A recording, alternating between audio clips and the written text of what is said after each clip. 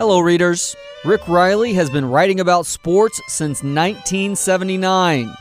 11 different times he was voted the National Sports Writer of the Year. He's also a member of the National Sports Writers and Sportscasters Hall of Fame.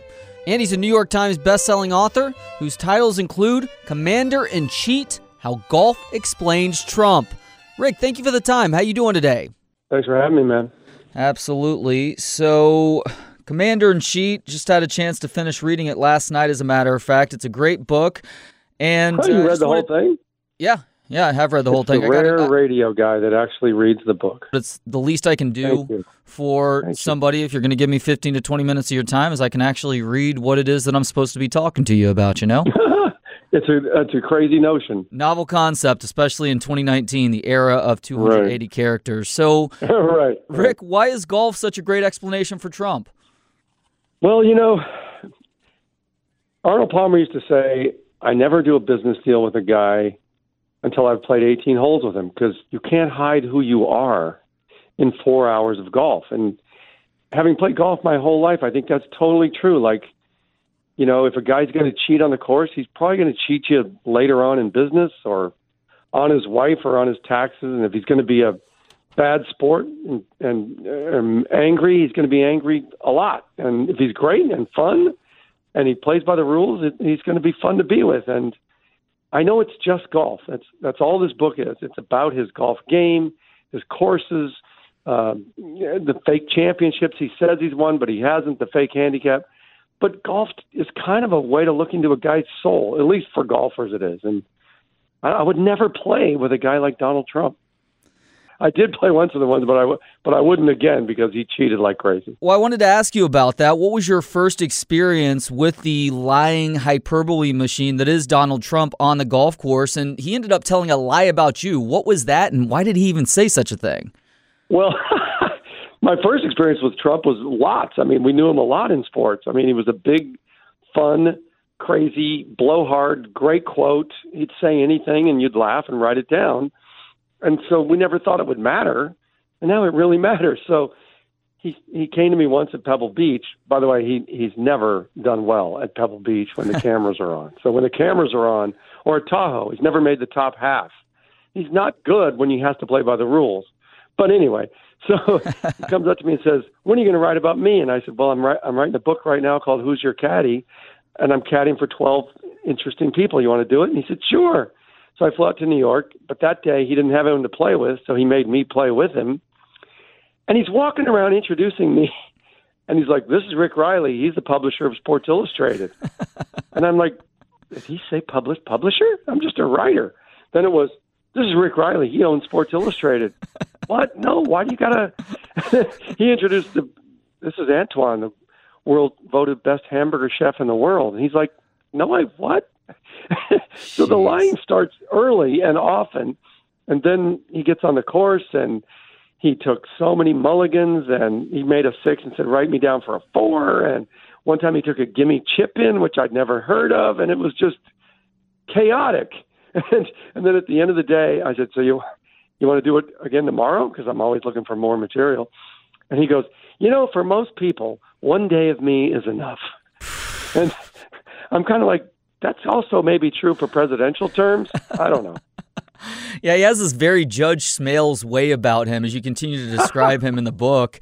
And I don't know if people know who that is. Sadly, in 2019, probably not, Rick. But you also do a good job of really examining in a chapter the history of presidents and their love of the game of golf. Now, Trump is far from the first president to love golf. Are there any other presidents who were similarly dishonest on the course? Well, I played with Clinton as a president when he was president, and he was a cheater, but he cheated in a whole different way, which was he wanted so badly to play well, and he didn't get to play much. So we'd play it'd take 5.5 hours, and he would hit his first shot, and then the Secret Service would go find it, and then he'd hit 5 or 6 more shots from that spot just to try it, just to figure it out. And of course, that's completely illegal, but he did it. And he had 24 clubs in his bag, but he would putt out and he would play the first ball. And his cheating was kind of like incidental. I mean, it's still cheating, but he wasn't trying to cheat you. Whereas Trump really wants to cheat you. He wants to win. He has to win. And even if that means, like, he kicked Mike Tirico's ball into the bunker. I was going to ask you about this. This is such a ridiculous story. How crazy is that? He tried to cheat Tiger Woods. He says he's won 18 club championships, and I couldn't confirm any of them. He wins some senior club, like super seniors, or sometimes he wins because he calls in from another city and says, hey, I think I usually would beat that guy that won today, so make me the club champion. One time he won a championship a month later because he sees the guy and says, yeah, you didn't beat me. So they played 6 holes, just him and the guy's son, and then he cheated to win that. So I don't know. I know it's just golf, but to me it matters. What is Trump's nickname at Winged Foot and why? Well, the only course Trump has ever belonged to that he doesn't own is Winged Foot in New York, which will host the U.S. Open next year. And he stopped playing there because he couldn't get games, according to people there, because he cheats too much. So, but the reason they know he cheats too much is the caddies had a nickname for how often he kicks the ball out of the rough, and they started calling him Pele. And so, I talked to a guy there. He's actually going to run. He's the chairman of the Open. He said, well, I played with him once as a young guy, and he took me aside and said, you see those 2 guys over there we're going to play? They're going to cheat. Well, we're going to cheat better. And so he said he couldn't believe it, how much Trump cheated to win this match. And I think they won $100 or something, $50. And the guy pays him. And then he went out to the parking lot and gave it back to him. He said, man, I can't take this in good conscience. And we cheated the whole time. Crazy. It's fascinating to me also that you point out, and you talk to a number of people who have played numerous rounds with Donald Trump, that a lot of people just aren't even that bothered, save the individual that you just brought up there, aren't that bothered by the way that he goes about playing golf. Now, that surprised me. Was there one thing that really shocked you in what you went about in terms of researching and learning about various things about this story for the book? Yeah, people want to play with him to see it for themselves. Like Brad Faxon, the day he played with him, told me, stories of how he cheated. And that was with Tiger Woods, by the way. And Jeez. I said, well, weren't you mad? He goes, no. He says, we wanted our own stories to tell because you've heard so much about the cheating. We wanted to see it. And he said, besides, he's a lot of fun, and he plays really fast, and he asks you a lot of questions. And I said, so was he putting out? He said, no, never. Like, but isn't putting out the hard part? Yeah, but it doesn't matter because you always play his course with his cheating caddies, and he's got a supercharged cart that goes way faster than anybody else's, and he wins. And then sometimes he doesn't even take your money, and then he buys you cheeseburgers and fries. He's down the fairway when everybody else is still in the process of teeing off to make sure that sometimes it's in the lake, and by the time they see it splash, I remember a guy told me in L.A. once, we see it splash, and by the time we catch up to Donald and his caddy, it's back on the fairway, and Donald goes, well, it must have been the tide. I didn't realize that Larry David may have borrowed a storyline from a real occurrence at a Trump course for Curb Your Enthusiasm, but what was the Black Swan murder at Trump International near Mar-a-Lago? Oh, my God, it's a hilarious episode, and as soon as I saw it, I'm like, oh, my God, he took that from Trump at Mar-a-Lago. So Mar-a-Lago has a golf course, which is about 7 minutes away, and it's called Trump International something, whatever. And so Trump puts all these swans on the course, and one is a black swan, and swans can be really nasty. And this black, valuable swan comes at this guy, and won't stop coming at him, and he doesn't know what to do, so he's got the 5-iron in his hand, and in Larry David's episode, it was a 5-wood. Kills the swan, and Trump tells me, oh, my God, I had to throw the guy out. He was a doctor, and I had to throw the guy out of the club. But it was so great. And I'm like, what do you mean it was great? He said, I probably got 20 more new members just from the publicity. I'm like, jeez. Okay, I guess the swan didn't think it was that great, but okay. What is the standard operating procedure when Trump buys or builds a new golf course? What is that like? Well, it's quite a deal. He comes in, everybody's all excited. Like, take, for instance, Trump Los Angeles, which is actually 75 miles from Los Angeles and Palos Verdes. And they were so excited to get him, and it was a very Republican place, and the course had two of the holes had slid into the ocean. So we're like, Donald Trump. Well, then over the next 10 years, he sued them 10 times. They had to sue him about 8 times. He declared all the houses near his practice range ugly, so he put up 40-foot cypress trees so that his players wouldn't have to look at the ugly houses. These are, by the way, $1 million houses. And they sued because the trees were blocking their view of the Pacific Ocean. And so the whole judge and everybody went down to the house, and he walks into the house and goes, "This place is ugly. This place is dog." And he uses a swear word. And the lady was like, "He was talking about my house." And so when he builds a course in your town, it can be trouble. The other thing he does, as soon as he opens the course, he plays the first round by himself and declares that the club championship and puts his name on the wall. And so when he says, "I've won 18 club championships," that's a lie you could float in the Macy's parade, you know? And the lies go as far as misrepresenting where the golf course itself actually is, too. Yeah. Trump Philadelphia is in New Jersey. Trump Washington is in Virginia. Trump Charlotte is way outside of Charlotte. I mean, it's all a lot of lies.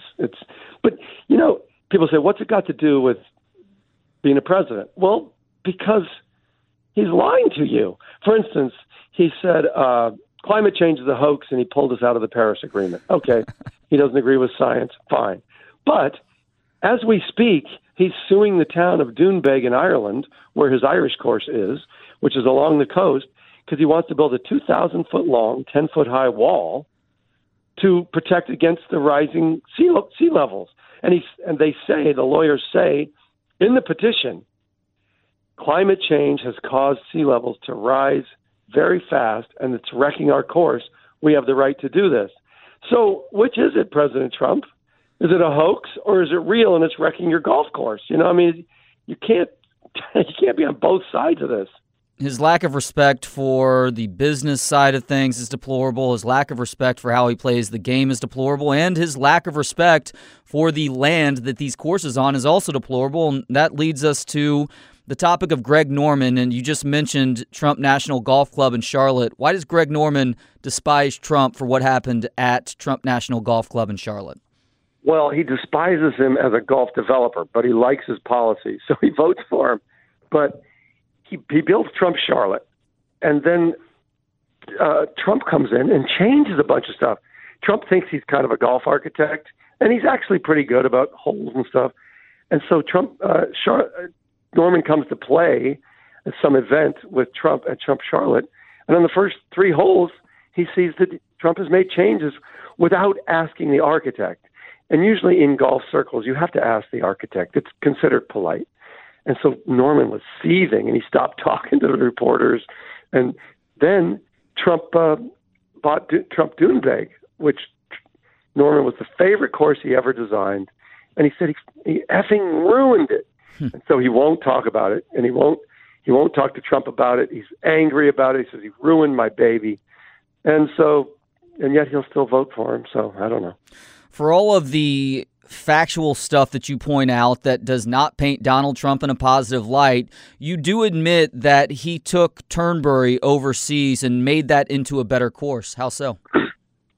Well, he has done a lot of good for golf. He was buying courses when nobody else was. But if you see in the book, there's sort of an unethical way he did it, but you'll have to read the book. Mm-hmm. But he knows both tours. He's great for the He was great for the LPGA Tour until they left. He had the Doral stop until Doral got sick of him taking all the publicity, and Cadillac pulled out, and they moved to Mexico. And Rory McIlroy said, "It looks like our tournament jumped to Mexico." So he is good for golf, and he made Turnberry way better. Turnberry was really good before, and of course had some great British Opens, but now it's even better. But on the other hand, he ruined a course. He built a course called Aberdeen, Trump International in Aberdeen, Scotland, and they hate him there. He said he was going to employ 6,000 people. He now employs 85. He said he wasn't going to ruin the dune system. he ruined the dune system. He said he was going to build a links course. He built like a lush American course. And nobody plays it. I went there and walked it 2 days. I saw one group one day and two groups the next. I mean, they really hate him. They hate him so much that when he comes to play it, they all go to the beach and and they make all these signs in the sand with Scottish swear words about how much they hate him. Is there one consistent physical feature at most, if not all, of his courses? Yeah, the waterfall. He always puts in 100-foot waterfall. And I was talking to Tom Fazio, who doesn't design for him anymore because he's too much work. And by the way, Fazio says he just gets my brother Jim Fazio, which is about half the price. But it's okay. He still tells people it's by Tom Fazio. Jeez. Like, he just lies. But anyway, no matter where he builds a course, he puts in these ridiculous 100-foot waterfalls. For instance, at Trump Westchester, there's a 103-foot waterfall right behind, I think it's the 13th green. And you're trying to putt, and you're like, you're away. What? You're away. And you're getting wet. And it's like, and you know why he did it? Because he was really impressed by Steve Wynn's waterfall on 17 at Shadow Creek, but it was only 80 foot, and he wanted to make a taller waterfall. Kind of like he lied about the height of Trump Tower, which he says is 58 floors, but only because he skipped floors 20 through 29, so that it would be taller than the GE building down the street. Good Lord. Okay, so Trump tells a ridiculous lie. And I guess Trump specifically doesn't tell it, but a monument that he has up tells a lie that is essentially exploiting the military at Trump Washington. What exactly is that? Well, you're playing in the 13th hole, and there's this really cool Civil War monument. And I'm like, what is this? And it's about 20 feet high, and it says, on this spot in 1862 or whatever it was, they waged the Battle of the Bloody River. So many men died that the river ran red. And it is my honor to present this historical monument signed Donald J. Trump. This is all on a giant plaque. And it's fine, and it looks cool, except it never happened. There was no Battle of the Bloody River there. It was way, way downstream. And so the New York Times said, why'd you say that? Because we talked to 3 historians that it never happened there. And he goes, well, I had my own historian, and he said it did. Okay. And so the Times goes, okay, give me the guy's name. Oh, well, I don't know his name. You'll have to ask my staff. All right, give me the staff that was in charge of it. Well, write whatever story you want. And it's hilarious. But then the memorial doesn't stop lying because there's the Trump family logo, coat of arms. And I'm looking at it like, this seems familiar. And we researched it and found out he stole it from the people that owned Mar-a-Lago, the Merriweather family. And I called them and they said, do you know Trump took your family's logo? And he goes, yeah, we know. He said, but we didn't want to sue because we were going to be in court for 7 years, so we just let him have it. I'm like, what? Oh, I mean, man. that's crazy. That's rough. And you do talk a lot about, you spend, I think, a chapter or two talking about those who try to fight Trump when he chooses not to pay them after they complete work for him, or he just blatantly rips people off. And sadly, especially his golf courses. Especially his golf courses. Like, there was an architect who ended up like 10 cents on the dollar he was supposed to get, or 20 cents, and it pretty much broke him for a while. There was a painter at Doral, a guy named Enriquez, and he had like a 6-person painting company, and Trump owed him $300,000, and he wouldn't pay, and so he said, I had no choice but to sue the guy. And I'm like, you sued the president when he was president? He said, yeah, and he won. He not only won, but he won lawyers' fees too. And I'm like, oh my God, you're a small businessman who took on the president and won. And he said, yeah, but I'd still vote for him. Like, what? Some of the other stuff, I don't understand that mindset. It's same with Greg Norman. Like, you know the guy on a personal level, but you're still Right. all about trusting him to make honest, wise, the right decisions at such a higher level. It's just, it blows my mind. Have you actually... It makes you crazy, but there is a couple stories. There's guys that stood up and figuratively punched the bully in the nose. And that's kind of why I wrote the book, because I said, look, this guy is a bully, and he's lying to you about, I don't know about politics, but I know about golf. He is lying to you about how good he is at golf and saying he's a winner when he's really a fraud. And you need to know this Now, go ahead and vote for him if you want. But if you're a golfer and you can cotton to this, then fine, but I can't. You've had a relationship with Trump in the past. You've written about him. Have you actually heard from Trump or his people regarding this book? No, and I'm begging for him to tweet. I mean, if he tweets, it would really help sales. Give some great press. For some reason, with me, for the first time in his life, he's showing restraint. He tweets about everybody else. I'm dying for him to call me a fraud, dishonest. I'm hoping he says, I beat the hell out of that guy once. He's a liar. And because I want my first tweet to be, okay, who read the book to you? Oh man, I may try to get at Trump just to get his attention on that one. Well, I bet him $100,000 that I could beat him as his 2.8. I'm a 5.3, I think. And I said, I will play you at your 2.8. You got to give me the 2.5 shots, but it can't be at one of your cheating courses with one of your cheating caddies and your Super Mario golf cart that goes too fast. It's got to be with USGA rules officials following each of us, and I'll bet you $100,000 I beat you. And he hasn't said anything to that either. You do a great job also of breaking down that 2.8 handicap, and that's another part of this fantastic book, Commander in Cheat, How Golf Explains Trump. Rick, thank you so much for the time today. Last question before I let you go, right at the end of our time. I have to thank you as somebody who helped stoke my love for reading when I was a kid, into my teenage years as well. For you, who are some of the people that you really enjoyed reading as a kid, and who are some of the people you enjoy reading now? Jim Murray, the great LA Times columnist, was my hero and mentor. He was the best sports writer I ever read. He was fantastic. Dan Jenkins, who just died in the Fort Worth legend. Yeah. And then I discovered Damon Runyon, who became my favorite writer of all time. P.G. Woodhouse, those guys, guys that could just make a sentence, jump off the page, and squirt grapefruit juice in your ear. Just gave you these fantastic word pictures. I always followed a rule that Oscar Wilde said, which is never write a sentence you've already read. And if you follow that rule, your writing gets so much more crisp and fun. And that really helped me reading those guys and trying to follow that rule. Wow, that's a fantastic piece of advice. Is there anybody that you read nowadays that's maybe newer to the scene that you really enjoy? Oh, so many guys. I mean, there's so many good young sports writers.